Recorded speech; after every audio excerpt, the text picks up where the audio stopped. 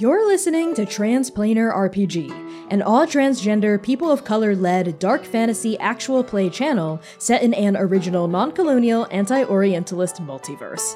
The Chaos Protocol is our second main campaign and stars Valiant Dorian, Kai K, and Sam Starr as players, with C. Thomas as the producer and Connie Chong as the game master. Transplanar RPG is sponsored by Explain Trade, a negotiation skills training consultancy whose director, Dimitri Opines, has asked us to say, and I quote, "Please sign up for Transplanar's Patreon because at some point people will figure out he's a cisgender white guy failing upward, and then he'll be too broke to sponsor us." We love you, Dimitri, and thank you so much for supporting our work. Content warnings for this episode may include fantasy violence, nightmares, smoking, romance, flirting, kissing, apocalypse, environmental collapse, pollution, grief, complex and complicated relationships, interpersonal conflict, fire, gore, blood, body horror, and falling. Arc 1, Episode 9. Dreams of Fire. From Self-Eulogy of a Martyr by Connie Chong. The nightmare comes in threes. The first takes the form of Azalis Raid. Warm purple skin like unspooled drakeberry rinds, hair like a cosmic waterfall pulled into a tall, loose bun. Twin braids with soft gold jewelry framing a face both hard and kind.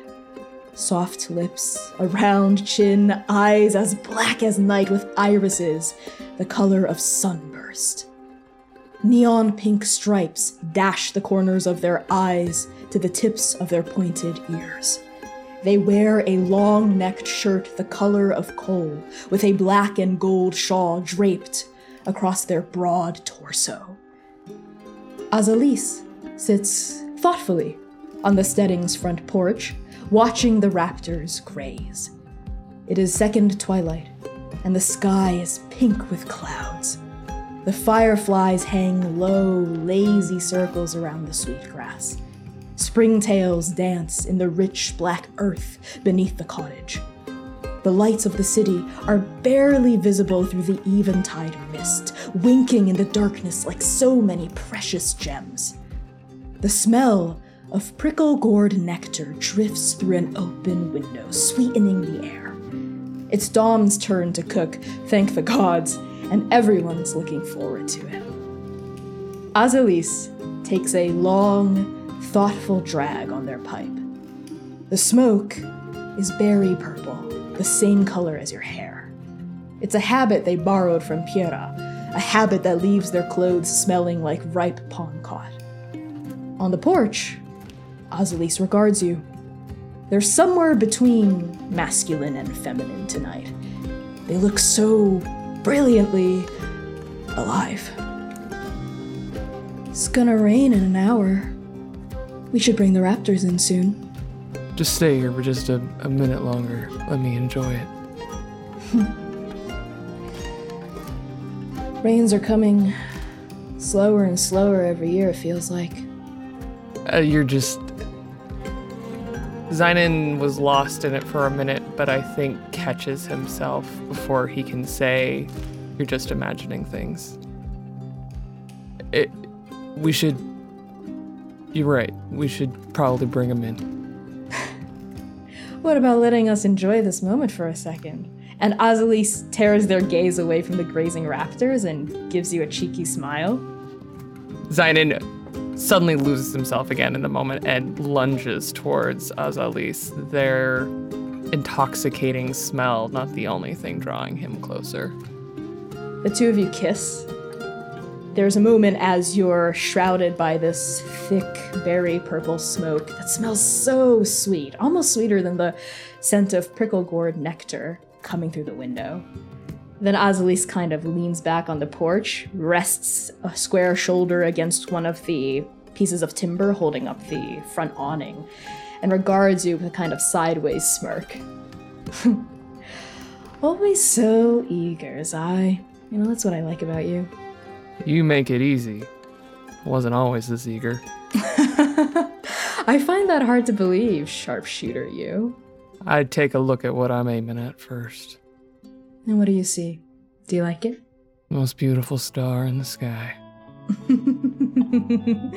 Sweet talker, you. Learn from the best. Azalise's eyes glimmer, and they lean in again. The two of you share an intimate moment on the porch, and when you pull away, you hear a distant low roll of thunder coming across the horizon. Not enough to scare the raptors. Honestly, the raptors don't really scare at anything, but it is enough to threaten rain in the next couple minutes, maybe hour if you're lucky. Doesn't seem to bother Azul, though. And they actually turn to face you as they break apart a bit, as though reading your face. You know the rain's never bothered me, right? This place is so full of it. So much rain, so much water. The lake, too. Marvelous, like a mirror under heaven. I love this place. I'm glad you find this place like home. Means a lot. What's that thing Dom always says? Home isn't a place, it's the people? Yeah, sentimental. Big softy he is. Throws a mean right hook, though. Yeah, trust me, I know. And I think Azul reaches a slender hand and touches a bruise that's halfway healed on your jaw from a sparring session with Dom the other day. You still favor the rifle, don't you? I was made for it. Still, it's cute to see you struggle in the mud with him. It's more fun than it is helpful. But that's the point of living, isn't it, Zai? Fun. Piera would say it's money, scrap. Dom would say it's taking care of the people around us. But really, I think it's more simple than that. It's the pleasure of it all. Zynon freezes for a minute, gets lost in those beautiful sunbursts that stare back at him. It's who you're with. It's being here. And Azul laughs, right? This little chuckle that gurgles like a brook in their throat. But the way they look at you, it's not just them who has entranced you. You've also entranced them. They trace their finger against the crook of your jaw, playing over a little bit of the stubble that's starting to show. Ah, farm boy. You've made such a nice home with us, haven't you? You all make a wonderful home. I do have a question for you, though, Zai. Is there anything you want more of? Time. It's never enough of it. But that's what makes these moments precious, isn't it? Because we know it's going to end someday. Don't give me that look, Zai. I mean it in a nice way. Everything's gotta end. Nothing stays the same. That tree over there, small the first time we met. Now it's twice as tall as you. And one day, it's gonna turn to dust too. That's not so bad, right? It'll have lived a nice life. When they say dust, the soft skin of a farm boy, unmarked and unscarred, shifts to scars for just a second. But he's in the dream and everything's fine. I'm not in a hurry for that part. You know me, I'd rather savor the sweet things. Another thing I like so much about you. Piera's always looking forward. Sometimes I feel Dom always has one boot stuck in the past. But you're so brilliantly present all the time. Gotta stay here to guard the herd, you know. Be with the people you're with. The first few drops of rain start to patter onto the rich, dark soil around you, the smell of humidity starting to rise. We hear some chittering in the near distance from the raptors as some of them continue to graze, but others flick their feathers and kind of scrape their talons against the ground, wanting to go back in.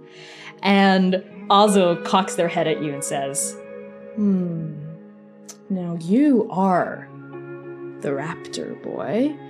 But I've been watching you. I bet I can get more in than you. Oh, you bet? Mm-hmm. And he reaches to his side, puts on a familiar hat, and jumps to his feet, but offers a hand. Ozzel stands up, takes the hand, very like, oh, like, thank you, gentlemen. And then they kind of use that as momentum to dash past you, like take the lead, and they start running with like a laugh, a very graceful stride, as their boots kind of start to thud over this mud that's forming from this fresh rain falling down.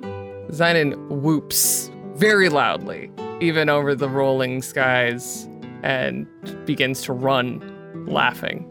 Yeah, there's a moment as you're just running and laughing in the rain, you approach the raptors, and I think with how you're moving, you start to herd them back in toward the barn, right? Like a couple of them don't want to go, but you're able to kind of like get them in. They spook a bit and they start like ka-choo with their two talons pounding against this rain-slick earth. And there's a moment as you and Ozzel together fence them into the barn. And now we find just the two of you out in this rainy, slightly muddy, fresh and warm summer downpour. Nothing around you but just nature and grass and leaves and weeds and the raptors kind of snorting and snuffling in the barn nearby. Zynon, still laughing, definitely muddy at this point, very wet, runs to Ozzel. I think you got me this time. Yeah, Ozzel lets out a giggle. They kind of like dodge your lunge playfully, but then they turn around and kind of pin you from behind. And I think they send both of you onto the ground, where like mud kicks up in this flurry as rain continues to pour down on both of you. And you're now just both kind of like laughing, right? And like roughhousing a little bit with each other. But there's a moment as, you know, the two of you are rolling around, and I want you to tell me, Zynon, which one of you ends up on top? Oh, Ozzel wins every time. Oh, yeah. Yep. You roll and then boom. Your shoulders are against this, like, slick, soft earth. Ozzel on top of you, like, smiling down at you. Their hair slightly undone from the braids that frame their face, right? That top kind of bun also a little loose. A couple of the wisps trailing down from their neck as rain continues to pour. And this is like a nice, soft, fresh, sweet rain. It's humid summer rain that feels so nice and refreshing against your skin. And they're smiling down at you, and everything is lush, and everything is growing, everything is alive. And they lean down and they kiss you. And the rain falls, and the rain falls, and the rain falls, and the dust falls, and the dust falls, beads of water turning to dry granules of sand and ash that just flutter in the wind.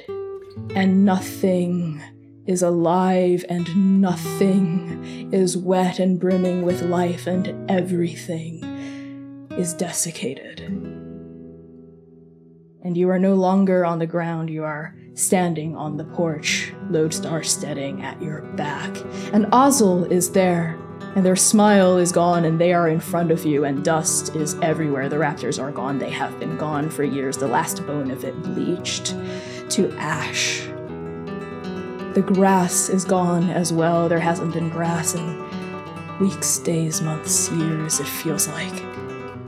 There hasn't been rain in, well, Ozzel with their pack slung over their back. Ozzel with their hair now long and slightly shaggy, but still calloused in that way that only they can pull off. Ozzel pinning you with those sunburst eyes that now droop with so much sadness. I'm trusting you, Zynon. Take care of our home. Take care of our family. But I have to go. You don't have to do this. You can just stay. You can just stay. Please. I'm sorry. Ozzel tilts their head to the side, and that grief wells in their eyes. They take a step toward you. They raise up a hand. They cup you on your stubbled cheek. I'm sorry too, Zai. But you know I can't stay. You know I have to go. Come back. Take care of this place, Zai. Promise me. Promise me. You know I can't do anything else. Take care of our home. And Ozzel leans in to kiss you. And Zynon, even though his jaw is tense like stone. He melts into that kiss, and the dust gathers in the tears that begin to fall. And those tears are the only spot of wet, of rain, of water, that pool now between the two of you that your home has known in years. Ozzel turns. They walk faster than you thought possible. They are gone, the silhouette of them shadowy, swept up in this howling gale of swirling dust. There's just dust now. There are no leaves, no springtails, no verdancy, no green, no pink, no blues, just this gray, brown, colorless, lifeless, bleached, blanched dust. And Ozzel vanishes into it. And the dust howls, and your heart howls, and the dust howls. And you see a table, a desk, a familiar one. You see shelves materializing in shadowy silhouettes from the dust, books about arithmetic, books about prayer, scrolls and scrolls of divine sutras. And Naeem, angrily and coldly, quickly and efficiently, throwing your things into a bag behind this desk in the middle of this howling dust storm, two memories bleeding into each other like interwoven fabrics from separate tapestries. The dust, Naeem's office, the dust. He seems unbothered, or perhaps he doesn't even notice it swirling around him. He thumps this pack onto his desk where it rattles with a solid thud. Anything else in here? I don't want to end up with a stray boot I have to pick up after you. And Zidon looks around, and the person that's supposed to be in this room is so not here, and he still hears the promise to Ozzel to take care of the home. But this is not that home. This is a different home. This is home, but not home. But then he remembers this argument. And he thinks he did get everything. Wouldn't want to have that awkward walk down the hall again. Yeah, that's everything. That's everything. But you don't have to. I'm sorry. I'm trying. Naeem lets out a familiar, exasperated sound, and as you step fully into this memory, the walls bleed around you, penning in the dust, forming 4 walls and a ceiling, and yet the dust continues to blow. It covers the shelves. It starts to filter into this open satchel on the table in front of you, and yet it is just background noise. Neither of the two of you acknowledge it. That exasperated noise filters past Naeem's lips, kind of huffs out, leans, takes a moment to take you in. Anything else? So you're not... Come on. Go ahead, say it. Say what you have been wanting to say for the past few days since we decided to end this again. For the past, few months since we decided to end this again? Years since we decided to end this again? What do you want to say, Zai? What do you want to say that will finally be enough, finally be on time?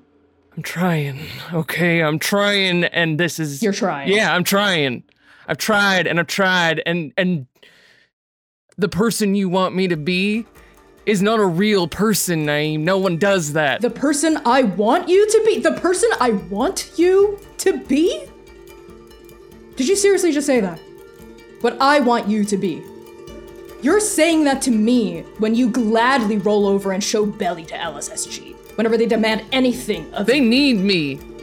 And what about me? You don't need me. You're off climbing the ladder, doing whatever you're... doing your stuff. Listen, I'm not made for that world. The limitations you impose on yourself, Zai, are so desperately frustrating to watch. What you think is a prison I'm trying to impose on you is actually an open door. But you never open doors, do you? You never rise to what you could be because I see what you could be and what the hell do you think I could be? 'Cause I'm doing my best. A good man! Zynon, I think you could be an actually good man who shows up in a real way, who opens up, not just to me, but to everyone you pretend to mentor in LSSG. I see wasted potential. Well, I'm sorry, I'm not fucking perfect. Oh my god. And angrily, he starts just like renewing, stuffing things into the duffel that you're pretty sure maybe you don't even own, but he's just shoving it in. Zynon can't even stop him. As all the stuff goes into the bag and they're clearly just grabbing random objects at this point, Zynon just seethes and his fists clench. And his boot just drags over the floor. You done? Yes. And Naeem zips it up violently, so hard that you feel the zipper might fall off, but it doesn't. Kind of like nudges the duffel in your direction. I'll be seeing you, Naeem. And Zynon walks forward, puts a hand on the bag, and just picks the whole thing up. It's heavier than he expected. Yeah. Yeah, as you pick it up, turn around, like sling it over a shoulder and start to leave, right as you are at the threshold, Naeem says, "That's it? So you're really just going to leave and let me leave? Again, that's it? You're not even going to try to stop me?" I have tried. You don't want me, that's fine. You don't. You haven't. You're not. You think that just lashing out at me and expecting me to take care of your own unfiltered, repressed fucking emotions is trying? That's not trying. You don't actually ever listen. You just bleed. And I'm the one left with it all over my hands. Well, I'm sorry I'm such a fucking problem for you. Stop saying that. Stop calling yourself a fuck up. Stop saying you're not perfect. Stop saying... Don't give me those fucking puppy dog eyes like you're some kicked... I've never wanted you to be perfect, Zai. I've only ever just wanted you to be there. I thought I was. I'm happy for you. I'll see you around. And as you step past the threshold, you hear Naeem say behind you, just kind of under his breath, but it still cuts in, "Always too little. Always too late." You start to step into the hallway, but you bump into Abasi. What the hell are you doing here? Wait a minute. You don't... The second nightmare takes the form of Cove. Broad-shouldered, black-haired, green-eyed Cove, wearing her usual intricate heavy plate armor the color of midnight. A great sword rests across her back. She stands beside you in the training hall, arms crossed, emerald gaze fixed on your sister. Sing dances across the arena, longsword flashing, alabaster hair flowing with effortless grace. The hands of fate watch from the sidelines, taking notes on floating tablets, nodding deeply with approval. Also on the sidelines are this year's crop of field agent hopefuls, young 20-somethings with so much to prove. There's Nafisa Wen, straight-backed and focused, Suma Lee, her tail wagging with anxious energy, Miat with their starry robe, Huaneng, Ash, and so many others whose names aren't important right now. There is also Cove, who has always been more popular, more liked, more noble than you. And of course, there's you. Seer, you and Cove watch your sister slash through this demonstration like it's nothing. Like you haven't been spending countless secret nights doing practice demos just to work off your nerves. Like you haven't always lagged behind her a second slower, a pound weaker. Like you haven't always had to work twice as hard to get half the progress she does. Cove looks at your sister the way everyone looks at your sister, like she's a little bit in love with her. But there's something heavier there, too. Something that threatens to pull Sing out of your orbit and into Cove's. And as Sing flashes her longsword forward, Cove addresses you without looking away from Sing. How about a friendly wager, Sayer? Sayer had his eyes fixed on Sing's movements, and those bright, striking orbs flash over the Cove. His hair, cropped and short, curls barely noticeable underneath the shaggy mess upon his head. And he just looks inquisitively over at Cove and says, "What kind of wager?" So, your sister is special. Duh, everyone knows it. She's Fate's chosen. She's the sun. And everyone who's close to her gets to feel that divine warmth. Gets to shine, too. But here's the thing, Sayer. I don't mean this personally, so don't take it that way, but you're not the one. You're not the one. You've already had your chance to stand by Sing's side, and that's only honestly because you're bound by blood. But things are changing, Sayer. This demonstration is the first step. See, we're gonna get our strike team assignments real soon, and Sing's gonna be on a team that actually deserves her. So here's my wager. I bet that one day, Sing's gonna realize that you're worse than her shadow. You're a millstone around her neck, holding her back. And when she realizes that, I bet she's gonna choose me to be the knight that stands by her side, not you. Again, no offense. Have you ever felt like the wick of a lighter? When the spark finally hits you and only heat and friction exist, there's a heat that exudes out of Sayer, radiating first from his tattoo of the moon upon his chest, and he turns his full form towards Cove and says, "Who the fuck do you think you are? You, Cove, are Sing's flavor of the week, and now you've decided that momentary gaze, that transfixion, owes you the biggest britches here in trans? Well, before you put those on, make sure you fit. Bond of blood, it's more than that. I am formed within the same stuff she is made from. I'm not just bound to her by blood. I am her brother. I am her moon. And you know what, Cove? You know fucking what? You believe yourself so important. My sister is too kind-hearted, too warm, tender, bleeding-hearted to say this, so I'll say it for her. All right? You are not worthy. You will never be worthy, because I have lived countless days, countless nights with her. You know nothing about her. And for as long as I live and draw breath in this body, I will never leave her side. I know that disappoints you, but remember, Cove, I will never let bottom-feeding glory hunters near my sister. There's a round of applause as Sing finishes her demonstration.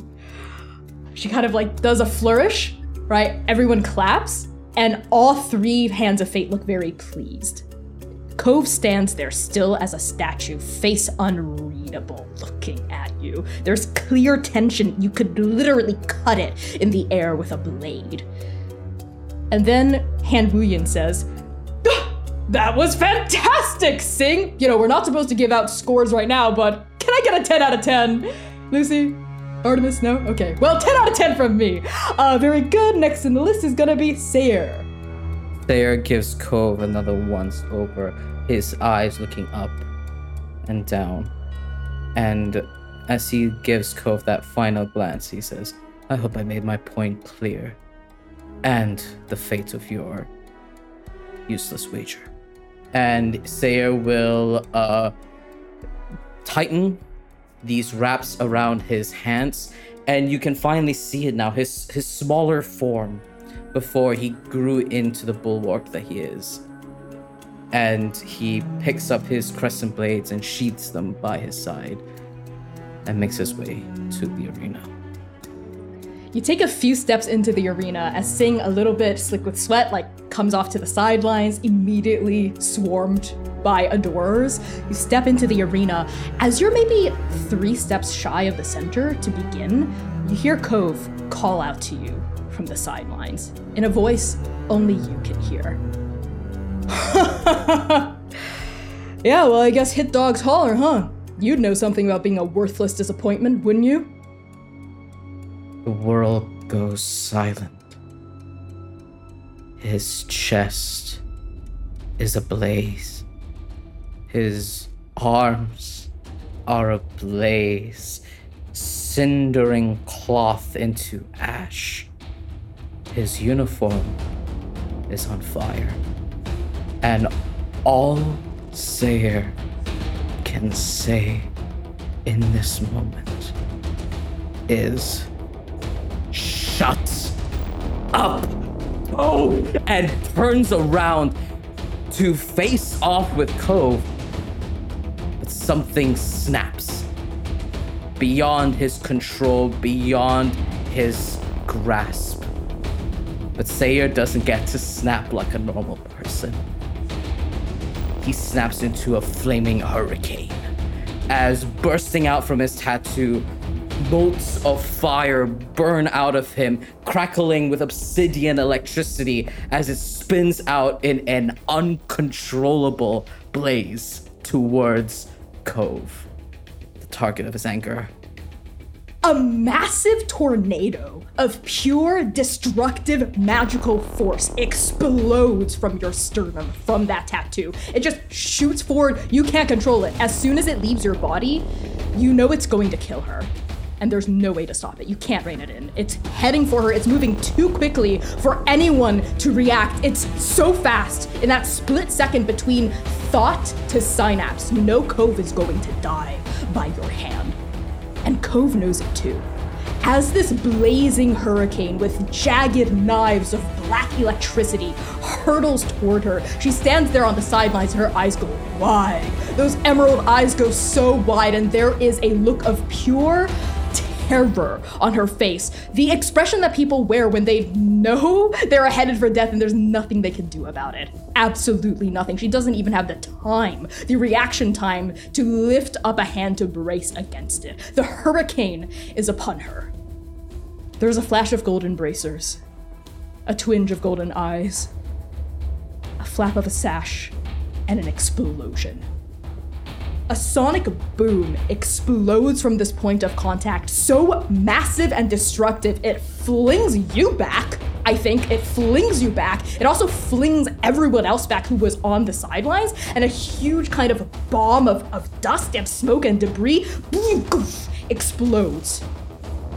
Chunks of arena floor go flying. Just huge chunks of floor bigger than people. There are cracks, fissures, spiderwebbing through the ground. The ceiling is shaking, even though there's no roof. It's just like a starry night sky. The stars are vibrating with violent force, and there's just a huge thick plume of smoke everywhere. Smoldering cinders as well. It smells like burning pure destruction. Sayer, where you are, tumbled onto the ground. I think your own magic had hurt you when it was blasted back outward. There's little bits of bruising, singe marks, scorch marks on your body. There's confusion. You can hear people shouting, just confused, chaotic noises. The smoke starts to clear. You see, standing in front of Cove, who's hunkered down, crouched with her hands held up frightfully in front of her head, is Hand Artemis. She's just standing there, completely uninjured, completely unchanged. There's not a single mark on their body. Just standing there, bracers glinting along their forearms, golden eyes cutting into you, the only thing you can see in the smoke, nothing else.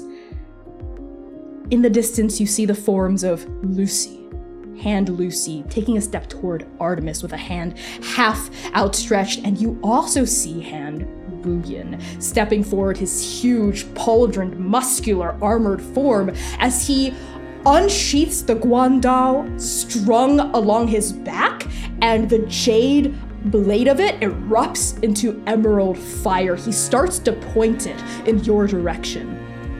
But Artemis holds up a hand, looking at you, takes a step forward, and says, "What the hell are you doing here?" And it's not Artemis anymore, it's Abasi.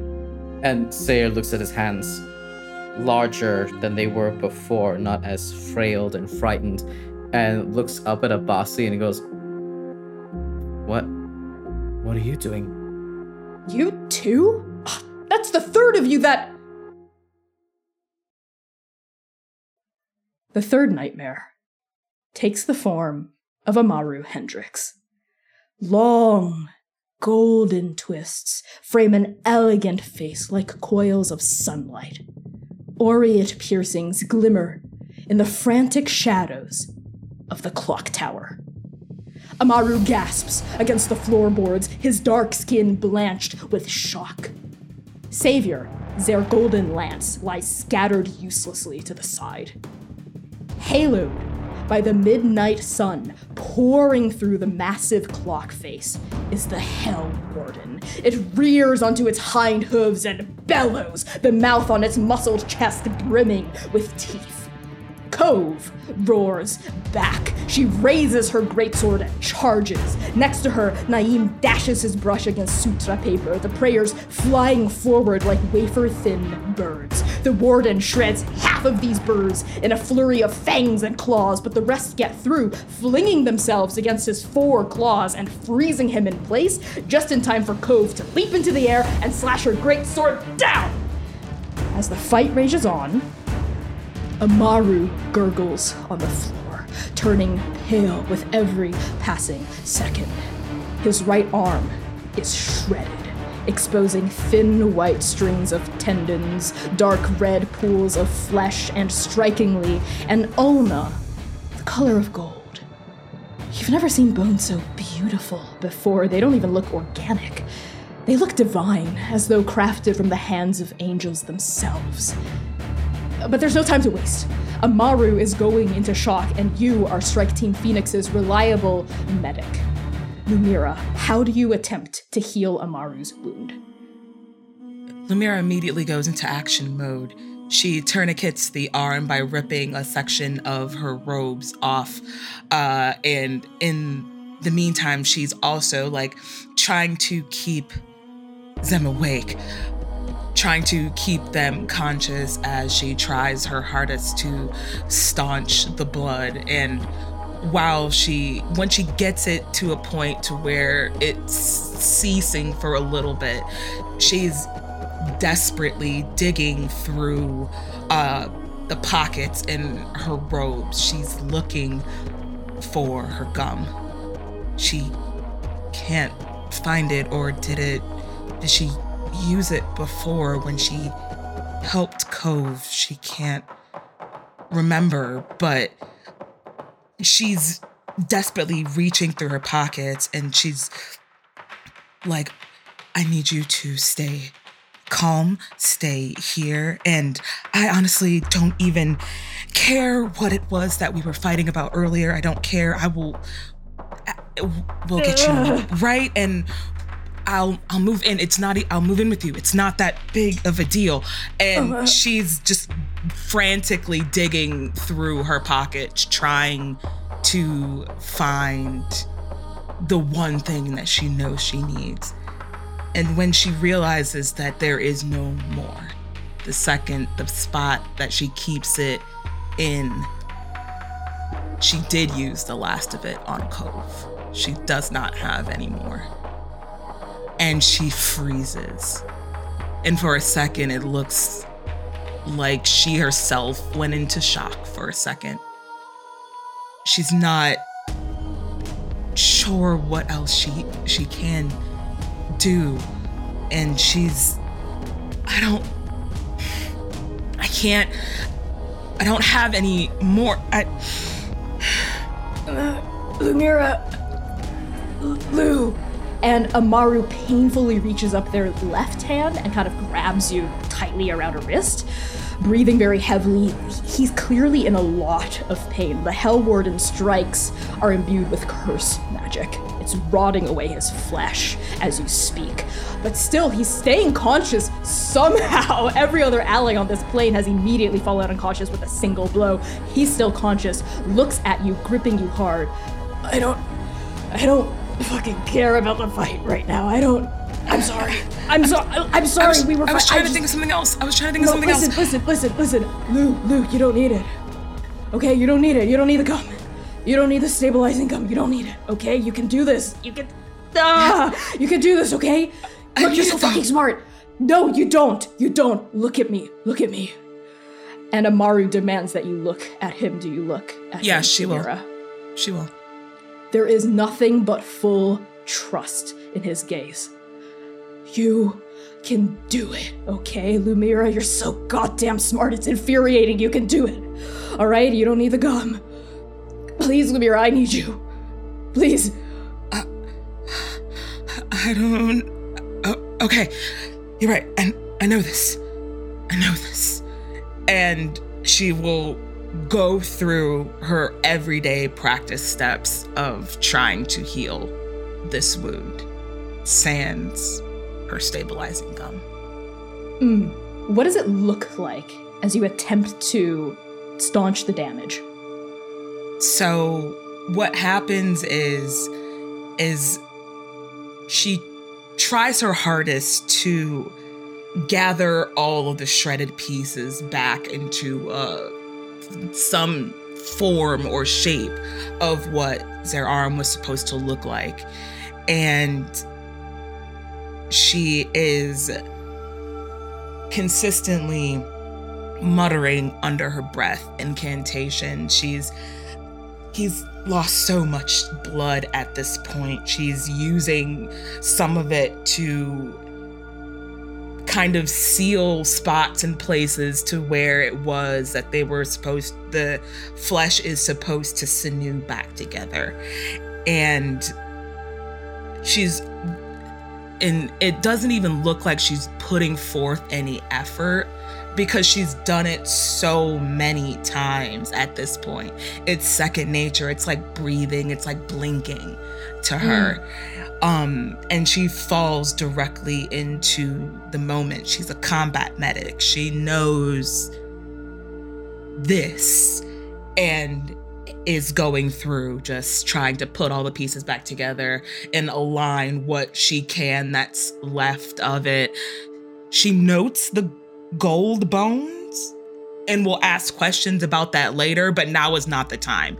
And just is trying her damnedest to put this semblance back together. What color is your magic? Lumeria's magic is this very... It's gold. It's shimmery. It's like sunlight. It's like a sunrise almost. It's bright. It's effervescent. It glitters. It's just almost otherworldly in its presentation. This golden, beautiful sunbeam of magic begins to shimmer in a halo around Amaru's arm, and instantly Amaru's breathing starts to even out. You get the feeling that this is already removing pain from him as the first step. And then you see, as you're just like methodically, like surgically remembering how like flesh attaches to bone, we see like tendons begin to restring themselves, right? We see plates and strips of muscle start to reband themselves over the golden bone, covering it up. We see where puddled blood had oozed onto the ground, almost seems to like squick back into the wound. It like reverses trajectory and goes into the arm. We see blood vessels starting to suture themselves back up together, and then Amaru's arm is whole again, right? Like it's no longer ripped apart. It's just like completely uninjured. And there's a moment as it's glowing that Amaru looks up at you and goes, I knew you could...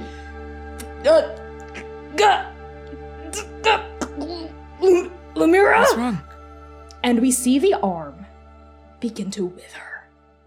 The skin starts to wrinkle and shrink and contract around the muscle. We see varicose veins start to pop up across the back of his hands and fingers. And we see those fingernails start to elongate. Wait, no, it's just the flesh around them shrinking down, down, vacuum sealing. We see the flesh, the skin crumble off of his forearm and turn to dust around him. And he is screaming. Amaru is screaming and he is gasping as tendon and flesh and skin and nail wither to nothing. And there's just that golden radiant ulna and radius and those cartilage-like skeletal fingers poking out. It's just metacarpal and skeleton hands, and that's it. It's just bone, it's just skeleton. Everything else has withered to nothing, and Amaru is screaming and screaming and screaming. Lumira, what's happening? I just I didn't know what to do. I was supposed to. That's not right. I didn't. Undo it! Bring it back! She's trying everything that she knows to do to like try to reassemble the arm back again. That's not how it works. And she's it's like words are getting caught in her throat as she's trying to talk out loud to herself what the steps are supposed to be happening and trying to make sense of it. But the only thing that is like coherently coming across is that's not how this is supposed to go. That's not how this is supposed to. That's not supposed to. That is... Crash! There is a huge shattering noise as Cove dashes her greatsword forward and the Hell Warden smashes through the watch face of the clock tower backward. Glass shards just exploding in a fractured halo around him. And this beast lets out this bellowing roar as he falls backward out of the tower. Cove's blade is pulled back, slick with this sick amber liquid, turns around, eyes wide at the scene in front of her, you and Amaru, and Naeem turns around as well, and instantly the other members of Strike Team Phoenix are by your side, right? And Naeem is putting like an arm around your shoulders as you're like shaking. I think you're in shock, right? You're frantically just like kneeling there, and you can hear Naeem's voice in your ear go, Lumira, it's okay. It's okay. We're done with our mission. We're coming back to trance. Just step away, okay? Amaru, Cove, and Cove is going, yeah, got it. I'm calling up the Oracle. And is like holding up her hand, and we see Strike Team Phoenix's Oracle start to appear as Amaru is kind of writhing on the ground. And Lumira, you've been told by Naeem to step away, take a moment, take a breath, right? And this is how it goes. Yes, Lumira, this is how it went. Naeem took care of everything, took control of the situation, the Oracle was called up, you were returned back to trance. There were months of recovery, weeks of not talking, months of not talking, but everything was fine. Everything was fine. How does your magic explode out of you in this moment, Lumira? I think what happens, honestly, is it almost looks as if there's this... It's an outline of her body itself in that same shimmery gold magic that steps from Lumira's corporeal body and gets larger and larger until it bursts and it covers everything. But as it's falling and settling to the ground, everything stops. The birds in the sky that were flying by, the branches and leaves that were falling from trees, freeze in midair. Everyone is still for just a moment before everything warps back into present time. Yeah, this ochre shimmer covers everything as like we see even like the shards of glass falling from outside the watchtower. We see like Hellward and like freeze in midair as he's plummeting. We see Naeem also freeze as he's starting to turn to look at you. We see Cove and the Oracle freeze mid-summon, just a shimmer of magic. The Oracle hasn't corporealized yet. We see Amaru freeze mid-thrash on the ground. And then like this like golden light vanishes, rippling outward from you as well, and everything starts moving fast again. But everything is wrong, Lumira. This isn't what actually happened next, or was it, or could it have been? What's happening as you see Naeem's eyes widen, Cove's eyes widen, Amaru's eyes widen, and the skin turns to dust from their bones, and the muscle sloughs into nothing, and it's just skeleton. Amaru is just a pure golden skeleton on the ground. Cove is just a skeleton wielding a greatsword. Naeem is just a skeleton standing there desperately holding a slip of sutra paper. It's dead silence from her. I think all you hear is like her sharp, quickened, short, panicked breaths as she's trying to impede a panic attack from coming on, like trying to mitigate it before it starts. Flickering on the periphery of your vision, movement. What is that? And I think bursting out from over in the corner, right from outside her periphery, it's too bright for her eyes to even focus on. It's blinding, it's dark, it's a circle. Erupting from the wooden floorboards of the clock tower is the eclipse. It shatters everything around you, not to dust, not to ash, but simply to nothingness.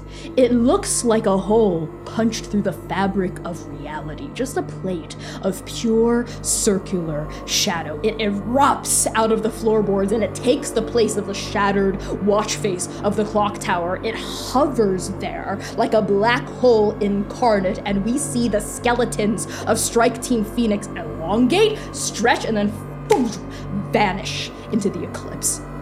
We now see the floorboards themselves, the actual structure of the clock tower, also beginning to stretch toward the eclipse and vanish into it. Everything around you is being pulled toward it and vanishing. The clock tower is gone. You're floating there in midair. The world of the plane around you, the trees, the birds, the midnight sun behind this eclipse all begin to gravitate toward it. And as they do, it seems to get bigger and bigger and bigger. You're not sure if reality is hovering toward it, or if it is simply subsuming reality, or if there is really no difference between these two concepts at all. And then the drifter is by your side. It is trying to talk to you. It is shadowy. It is glitching. It is trying to speak, and you hear it say, "Lumira?"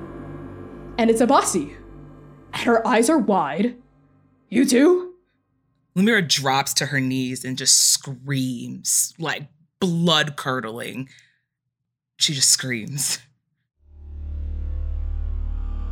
The earth is black, with soot and oil and ash and dead fire. The darkness is everywhere. It is in the trunks that loom as wide as buildings, as tall as mountains, with roots the size of rivers and fungus-crusted hollows that reek of death. It is in the air. The frightened, thorn-choked air that sings of spoiled Crezerin and furnace and rot. It is in the dirt, the cursed dirt, the dirt that once fed and now decays. Zynon, Sayer, Lumira, Abasi, and Sing.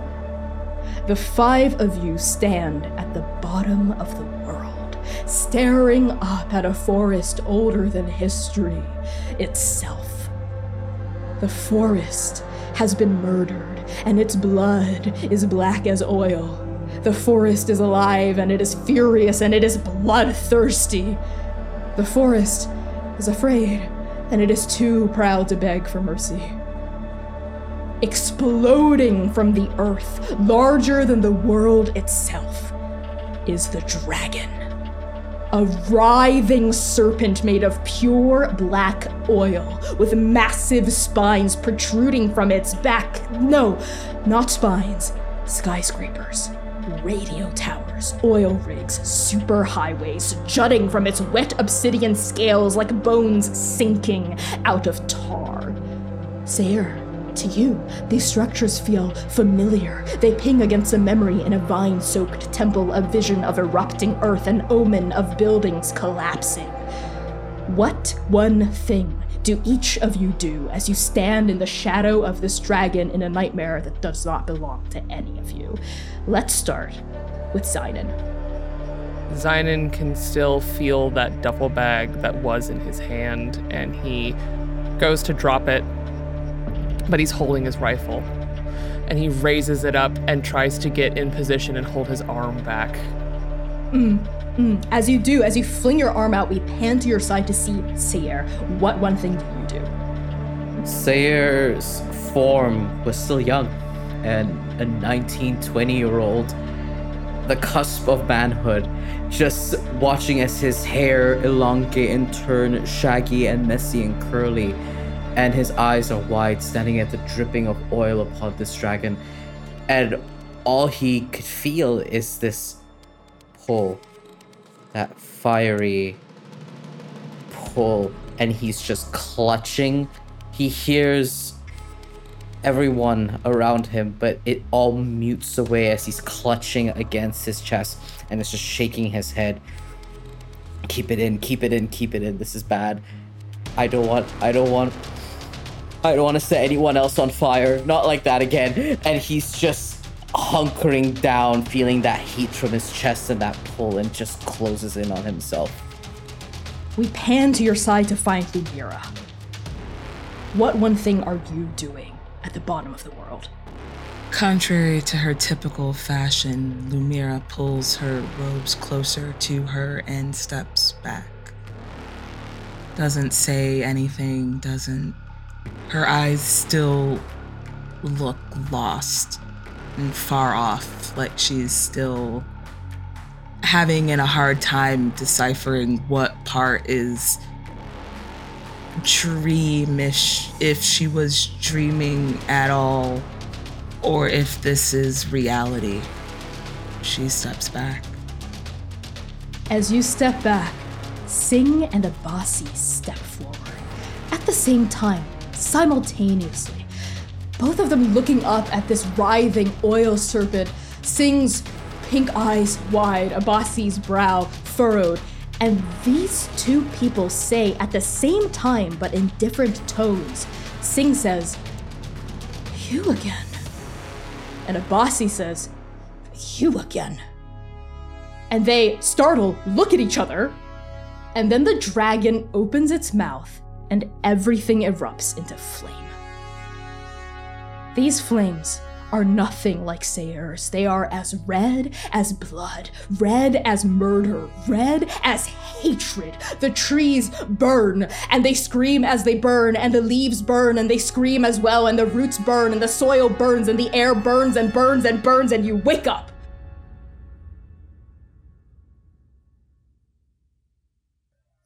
Are you a proud transplay nerd? Do you want everyone to know you're an Endake University alum? Do you want to wear our logo but super goth and full of void?